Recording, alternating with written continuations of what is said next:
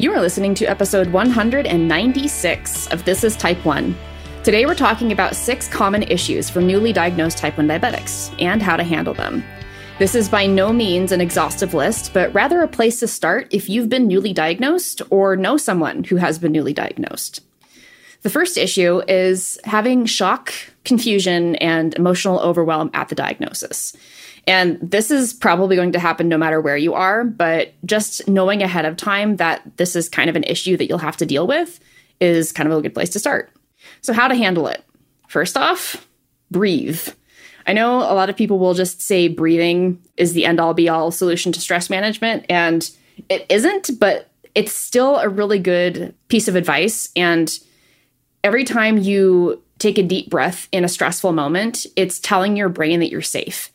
Because when you are actually in a life or death situation, taking a deep breath is like the last thing that your brain wants to do because it would take attention away from getting away from the danger. But if you can just take a moment to breathe, it will help calm your brain down. The next tip is to take it one step at a time. You are probably going to get a lot of information thrown at you, and you'll just want to take it one thing at a time. The instant you start thinking about everything you have to learn and everything you have to absorb and remember, that's when you're going to be overwhelmed. So if you can scale it back and just focus on what's the next thing you need to do, that can really help. And then reach out to a friend. Reach out to the community, especially the diabetes community, for immediate support. Sometimes you just need someone who understands what you're going through. Friends and family are great, but not often the same as someone who is already living with this. So if you don't know any in-person type 1 diabetics, you can always reach out to the type 1 diabetes community to find someone just to say you need help, because people who have lived through this are the best people to talk to you when you are newly diagnosed. All right. So I've got a couple of tips to handle this because I had to think about it for a friend of mine who might be diabetic, but we're figuring that out as we go. Think of things that make you feel grounded. So this was something my mom taught me when I was younger, like the sky is blue, the grass is green. Literally think of things that are so obvious that help you stay calm or help you like feel grounded, or this is my friend. Literally say that to yourself in your head. It really helps you feel present and in the moment. Like, I see the wall is white. Like, just doing stuff like that really does help. Even if you're feeling really overwhelmed, it's just something that's constant that's there that you can reflect back on. Something that I tried to do a lot of was remember that not everything changes when you're diabetic. A lot does, and I will not deny that, but there's a lot that stays the same. Your job hasn't changed. You have probably the same coworkers that you did the day before you were diagnosed versus the day after you were diagnosed. You work in the same office. So stuff like that, where it's like, it will stay consistent. It might change a little bit, but those things stay consistent with what they are. Though these things also don't have to be materialistic. Like, I still love my mom. My mom still loves me. Something like that, to where you just remind yourself, like, these are the consistencies that will not change, even though I have diabetes. Okay, the second issue is not enough resources provided by the diagnosing physician, and or your questions aren't answered. So I would say the first way to handle this is to just start looking for educational resources. That can be podcasts like this one, like the Juicebox podcast. There's a bunch of other type 1 diabetes podcasts out there. All you have to do is search on Google. I know plenty of you have found this podcast just by searching on Google. So that is one really great way to find any type of educational resource. And that also goes for blogs and books. We will list our favorites in the show notes for you. So if you wanted to just take a look down there, you can see which ones we recommend. Another place to find support and getting your questions answered and getting resources are communities. And that can be our community, which is the Half Dead Pancreas Club. It can be Beyond Type 1. JDRF also has a huge, huge network of resources and people you can talk to. So never discount those big foundations like that, because they can honestly be great places to both find community and find plenty of resources. Another tip that I don't hear mentioned a lot is being tenacious about asking questions. Sometimes you will probably go to the doctor's office with a list of questions and not all of those questions are answered. But in my opinion, you are paying for that doctor's appointment and you are paying for the time you are spending there. So if you don't leave with the answers that you came there looking for, then something has to change. One really easy way to make those question and answer sessions go faster is to record those doctor visits on audio. Obviously, ask for permission ahead of time. But if you can record those doctor visits, it means you're not preoccupied with taking notes. And that means you are less likely to forget something or miss something that the doctor said. It also lets you be more present with the conversation. So if the doctor says something and you have a question in the moment from that piece of information that he or she said, then you can follow that train of thought and then come back to the list that you have instead of trying to be frantically writing down all the answers that they say. Facebook groups are always a good option, though not all of them are great. Colleen will probably mention this later in a different section of the podcast today, but online resources too, like Instagram has some really funny memes in between two lines. Always a great page to follow if you want to pick me up. Though it's not a great resource for like educational stuff, they're really funny. So you can definitely go on there. One thing that I do still is read the instruction manuals of my new equipment. So that could be my new pump, my new CGM, new needles, something like that, to where I understand how it works, why it works the way it does, and how I can best use it according to the manufacturer. And then from there, I can modify how it best fits into my life. Unfortunately, those instruction manuals probably won't tell you how to unstick the Dexcom G6 if it gets stuck on the inserted part. So I swear, the first time that I heard about this happening, it's like it just sits on your arm, like it won't come off. The first time I heard about this happening, I'm like, no way, because it hadn't happened to me before. And then the very next sensor, it happened to me. Oh my God. And the trick that I learned from the community just by scrolling through posts was to whack it with a wooden spoon or whack it with something like that you can whack it with. And I swear to you, it worked. I whacked this thing and it retracted and it came right off. But that's not something you'd find in the manual. No, I would not think to. Wow, that's interesting. Did you just sit there with it on your arm, just hanging off like that? It stuck there and I'm like, I just read about this. And so I didn't really sit there for long. I just got up and grabbed something, then whacked it and it came off. Nice. I like that. Okay. That's good to know. And then finding a support group or even camps, diabetic camps, we'll always recommend those because those can really help. And there's people with actual real world experience who can help you. And I am going to my first adult type 1 diabetes camp this year, which I am super excited about. But we can talk about that later. The third issue is worry that you won't be able to do the things that you did before, or worry about having to give up certain things. So how I respond to this is that the only thing that you cannot do as a person with type 1 diabetes, at least in the United States, this might be different for another country, is join the military. That's literally it.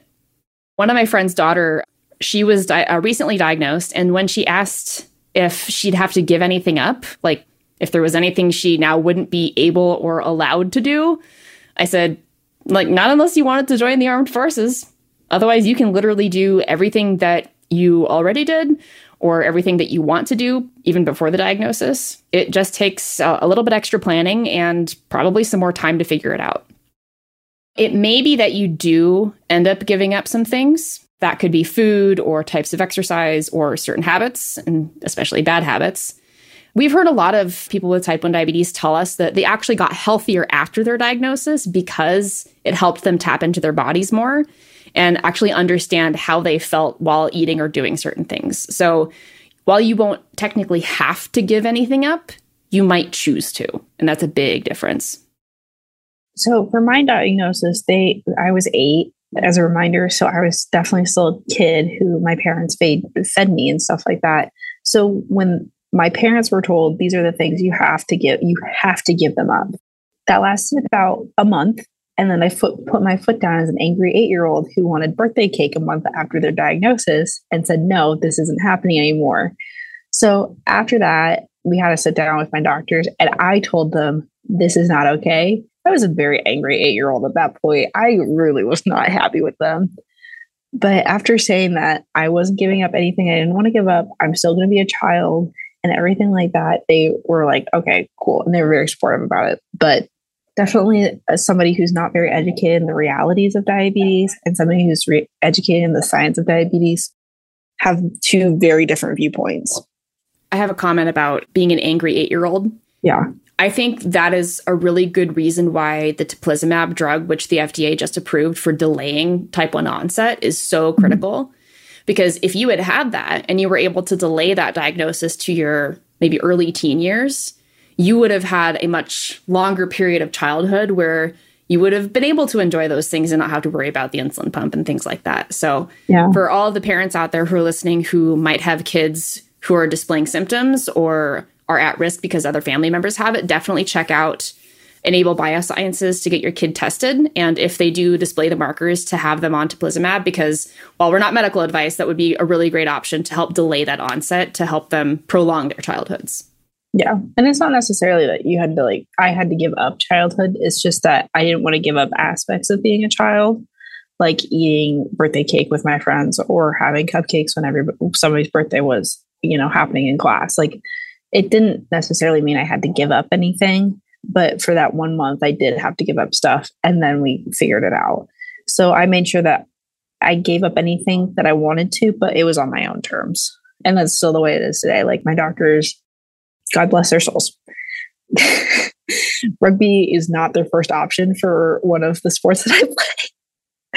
So definitely having a conversation of this is what I do, this is how we're making it work, and we are going to make it work, rather than, oh, I have to give it up. So definitely talking to your physicians about this is not changing, and this will change is very different than being told what to give up or how to give it up, which you don't have to do if you don't want to. And this is my next point, is your doctors should not be telling you to give things up or give up a lifestyle or change your entire eating habits because you're diabetic. You really don't have to do that. If you're drinking soda every day, you probably shouldn't be doing that. But besides that, you have your lifestyle the way that it is, and you just have to add some stuff to it. Taking insulin, covering your carbs, and making sure your blood sugars are good. Those are the 3 basics of what diabetes is and how you handle it. So if your doctor is telling you to completely change everything, could be time to look for a new doctor, because they're going to tell you you shouldn't drink soda and you really shouldn't and stuff like that. But you shouldn't be hindering your mental health or so stressed out about doing all of this stuff all at once that it's causing more harm than it is actually solving your diabetes or helping your diabetes more so. But also, if your current doctor is not doing anything right and you need to switch to a new doctor, and that new doctor is let's just use you as the guinea pig and change all of your settings at once to see what happens, go for it. Yeah. My numbers were instantly better the months after I switched to Becky. It was great. Oh, yeah. No, if somebody tells you to change everything from a bad doctor to a new doctor, definitely do it. Just jump off the cliff. Just try it. Whee! Okay, our 4th issue that we're talking about is confusion around food and exercise. Now, how to handle it. I think the worst advice that a doctor can give you is that you can eat anything as long as you give insulin for it. And the reason why is because that kind of mindset encourages really poor diet, and it does nothing to help you identify which foods actually work best in your body with your diabetes. No 2 type 1 diabetics are the same. The way of eating that worked best for me 3 years ago doesn't work the best for me today, and neither of those options may be the best way of eating for you right now, especially if you're still in the honeymoon phase. Also, be willing to experiment, both with food and exercise, and keep track of what you do and what the results are.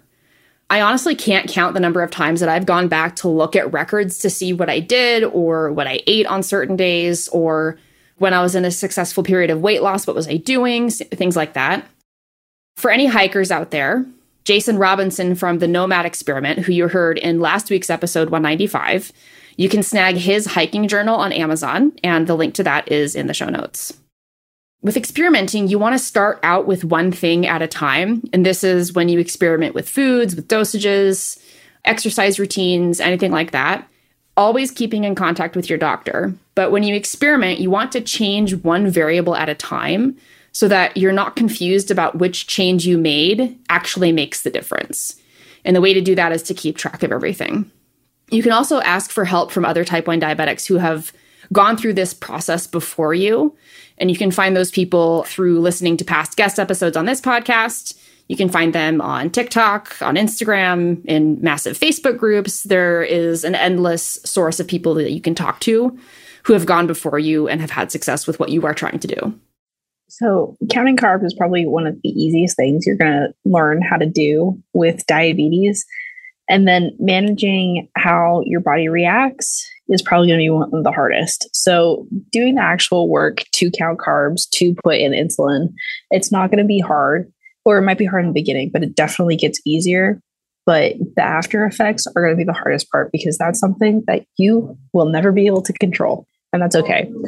So just knowing that, even though you could do your best one day and you could eat the exact same stuff another, literally having two completely different results, it's not your fault and you shouldn't blame yourself. So, and then figuring out how different types of exercise react with your body is huge. Most diabetics, when they're lifting weights, will go high, and when they're running, they'll go low. So, and if you also want more advice on exercising with diabetes and how to get into the gym, episode 194 is also a good resource on this. Can confirm I do go high when I weightlift and I do go low when I run. Oh, yeah. All right. Our fifth issue is a lack of community, especially a local community, and no direction or very little direction on how to plug into one. Now, I think that Facebook is where most people start. My only word of caution for Facebook is that a lot of the Facebook groups out there, especially for diabetics, whether type 1 or type 2, are pretty negative. So my recommendation is to join a bunch just by searching in the group search bar for type 1 diabetes or diabetes. Join a bunch of those, engage in them, and then leave the ones that don't feel right. That's really the process that you're going to go through with any group that you join. So just know that it is a process. And while you might find a good group the first time, it's highly likely that you'll just end up with a bunch of duds and have to keep looking, but don't get discouraged over that. We also have the Half Dead Pancreas Club, which is our free Discord server, and that is open to anybody who would like to join. And I believe you can find the link to that in both the show notes and in the description. So check that out. For local communities, see if there's a diabetes camp in your state.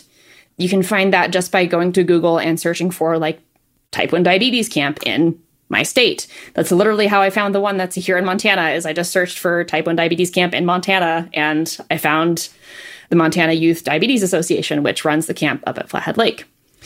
And if you do find a camp in your state, reach out to the camp director to plug in.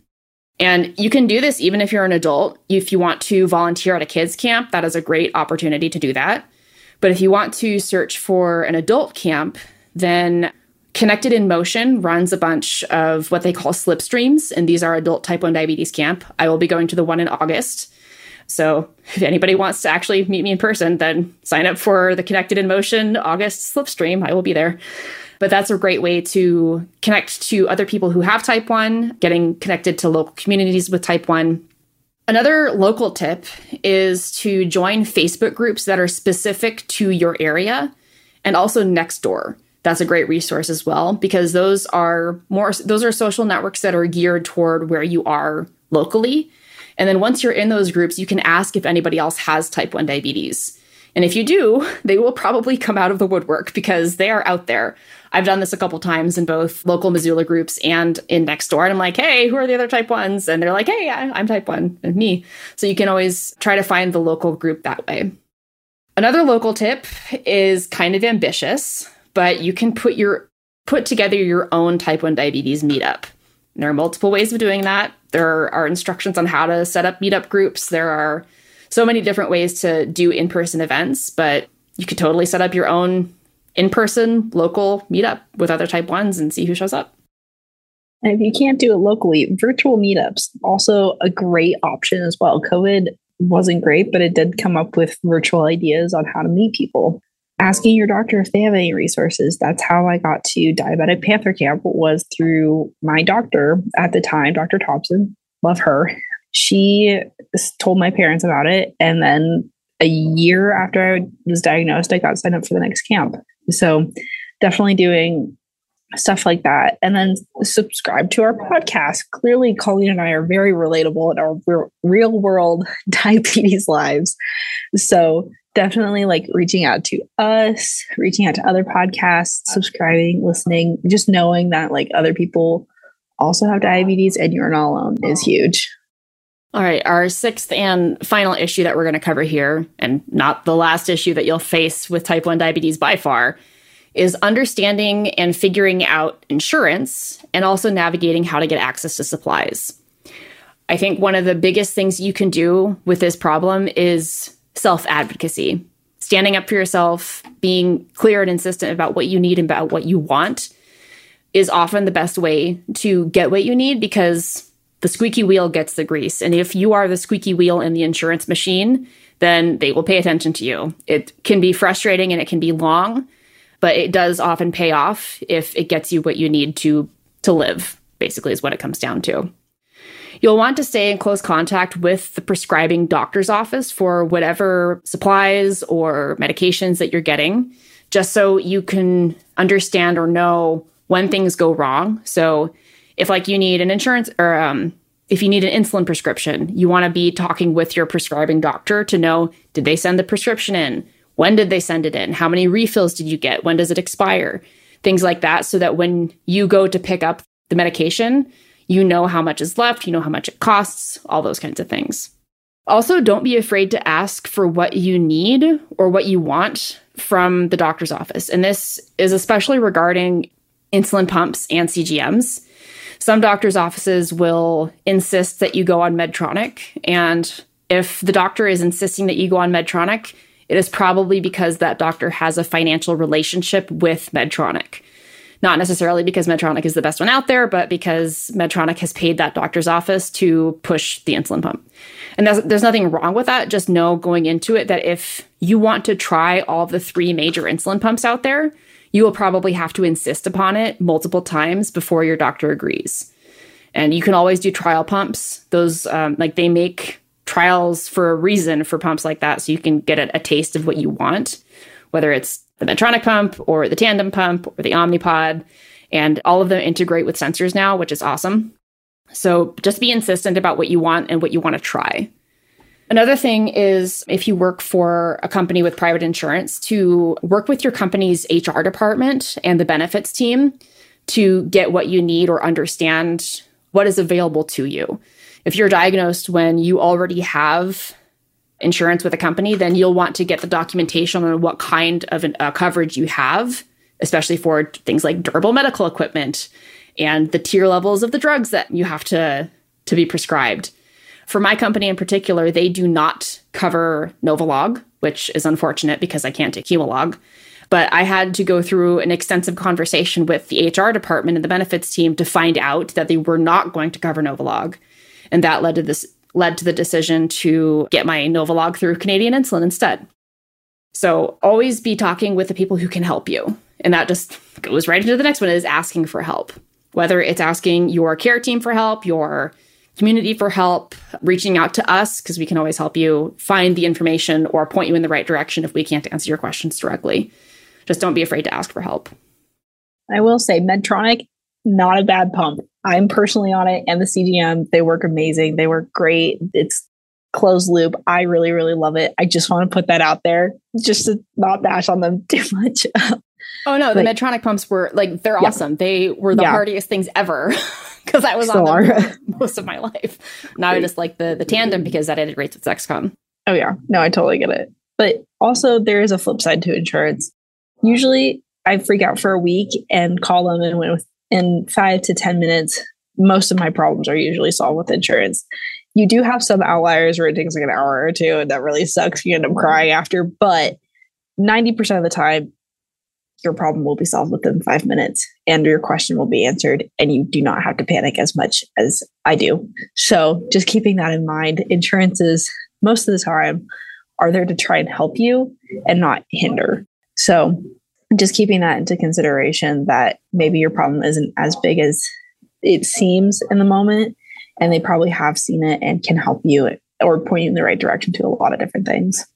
And pro tip for any call you make to whether it's insurance or a third-party supplier or whoever is to keep notes. So make like a document for yourself is for all of the interactions that you have so that you can bring up past issues if you have to call back multiple times to talk about the same problem. All right. No matter what you're dealing with right now as a newly diagnosed type 1 diabetic, or even if you're within your first year or so, know that you're not alone. The type 1 diabetes community is really strong and always happy to help or happy to answer questions. While type 1 is a lifelong condition, it does not have to dictate how you live the rest of your life. And now it's your turn. How can you be the change? If you are newly diagnosed, what problems would you like to see changed, and where can we help you find them? Let us know, or even take action yourself. Let your doctors know. Tell the people who are clearly who might not be listening, what the problems are, and tell them to fix it. Be the change you want to see. And that will apply to both your local politician's office and your doctor's office. Remember, you control your diabetes. It doesn't control you. Hey, if you like what you're listening to on this podcast, you have to join us in the Half Dead Pancreas Club. It's my private community where you'll connect face-to-face with other people with type 1 diabetes, get personalized emotional support, and learn how to handle anything T1D throws at you. Join us over at inspiredforward.com/community. I can't wait to see you there.